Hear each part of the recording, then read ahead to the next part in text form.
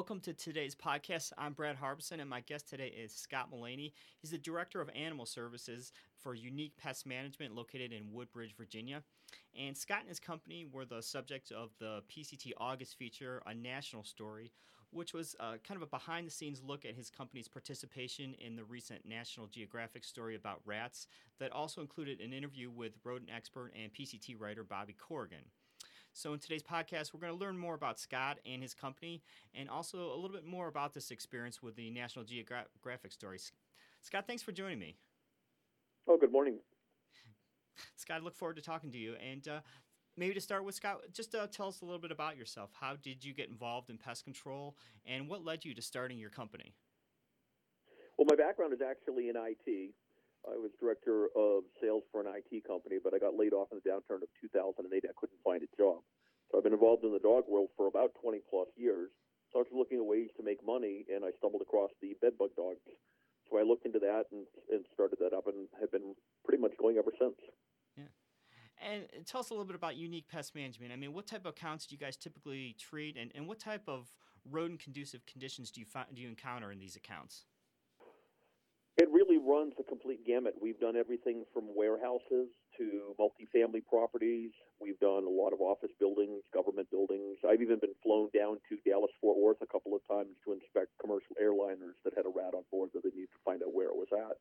So there's really not a typical situation. We've had everything from just detection to removals. Our current record stands at 66 adults in less than 2 hours with 3 dogs. Oh. And again, kind of taking a look at these accounts, what are some of the typical rodent-conducive conditions that you encounter at these accounts? It's almost always sanitation. We have the exclusion issues, but it's almost always the poor sanitation, whether it's on that property or the neighboring properties that create the issue. Sure. And I think there's a lot of interest from folks in the industry about this use of detection dogs for rodent control. Tell us what kind of led you down this path? We were doing the bedbug detection, and that was our only service, so we didn't want to be caught flat-footed if something came along where all of a sudden, there was no more bedbug issues, or they brought out a pesticide to cure it.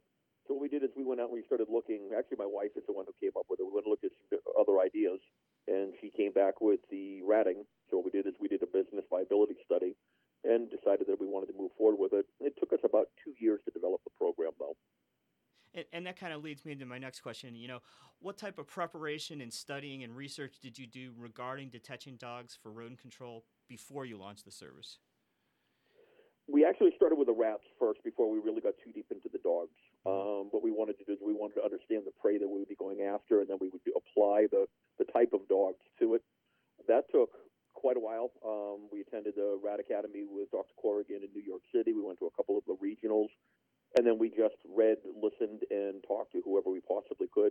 Got to the point sometimes where I felt like I was borderline stalking Dr. Corrigan, but he was a huge help in being able to answer my questions and coming back with plenty of questions of his own.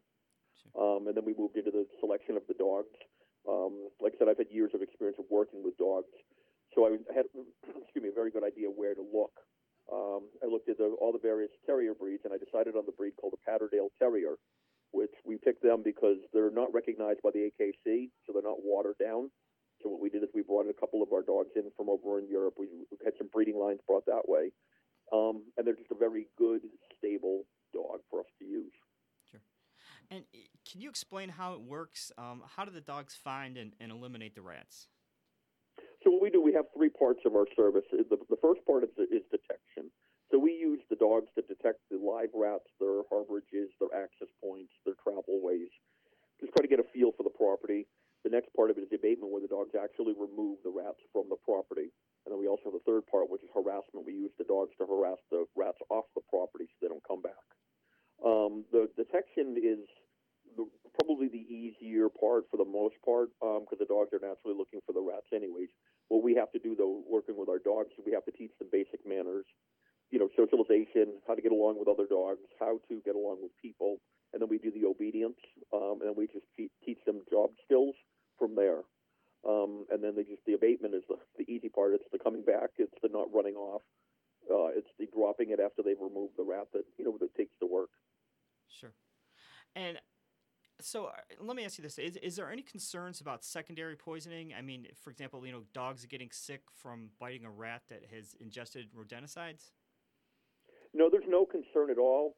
Really, what you would have to do is the dog would have to eat the rats, and our dogs don't do that. What they do is when they're removing the rats, they grab them, they give them a couple of shakes, it instantly kills them. They spit them out and go on to the next one.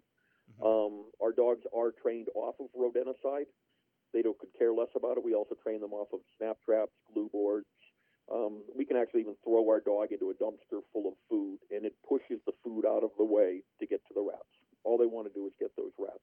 What about concerns about the dogs getting sick from rodents that might be carrying a disease? We've never run into that. Really, the only problem that we would have a concern with is leptospirosis. Hmm. All of our dogs are up to date on their shots, and what we do is we vaccinate our dogs twice a year with 75% of the vaccine instead of once a year to 100%, so that way we have an overlap.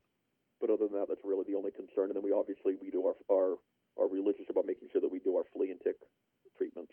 Sure. And then let's just talk about the benefits. What have been some of the benefits of using dogs? Let's first of all talk about it from a control standpoint. How successful have you been using the dogs? We've been extremely successful. We're now up to 6 teams running, pretty much running full out. We've actually expanded our company, and we now have a location in the New England area. And then once this is up and running profitably, what we'll do is we'll move to Philadelphia. But it works amazing. Like, we can use the dogs to find access points and harborages that even the best technician is never going to find. We found areas where the dogs will just crane their necks to get up into a little spot. You look up there, and you're like, wow, we would have never found that. We can use it for the removal. Like I said, our current record stands at 66 in less than 2 hours for 3 dogs. But we routinely will get 20 or 30, 35 rats in an evening when we go out and remove them. We have properties that we've taken over 1,000 rats out of. We've got a multi-family that we took over 800 rats out of. And one of the great things about what we do, the claims that we make, we do the old trust but verify. So any claims that we make, we can back up.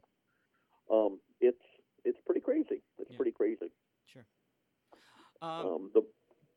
No, I was just going to say, as far as the marketing, we really haven't done anything. Everything has been just word of mouth. About the only thing I do is I do have an extensive profile on LinkedIn, which has been very successful for us. Sure. But other than that, we just have some propaganda that when we're doing emails or talking to people, we send out or hand out or do some trade shows. But that's about it.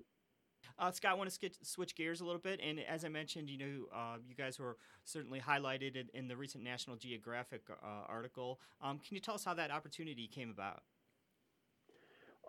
We work with Andrea Brubaker, who's the VP of Business Development Services for American Pest in the Washington, D.C. area. And she was at an NPMA Executive Leadership Program meeting, and they were talking about the article that the National Geographic was working on. So what she did, she passed our information on to the people at Nat Geo, and they reached out to us. And what they did is they sent a photographer, a videographer, and a writer out on some jobs with us. 3 of them actually in some different environments, and they just took a whole bunch of pictures and video, and they were amazed. Yeah, and it was a lot of fun. Yeah, absolutely, and that's kind of what I wanted to look at next. Can you give us kind of a behind-the-scenes look at working with the National Geographic team? What kind of questions did they ask you, and how were you able to kind of help them get what they needed for the article?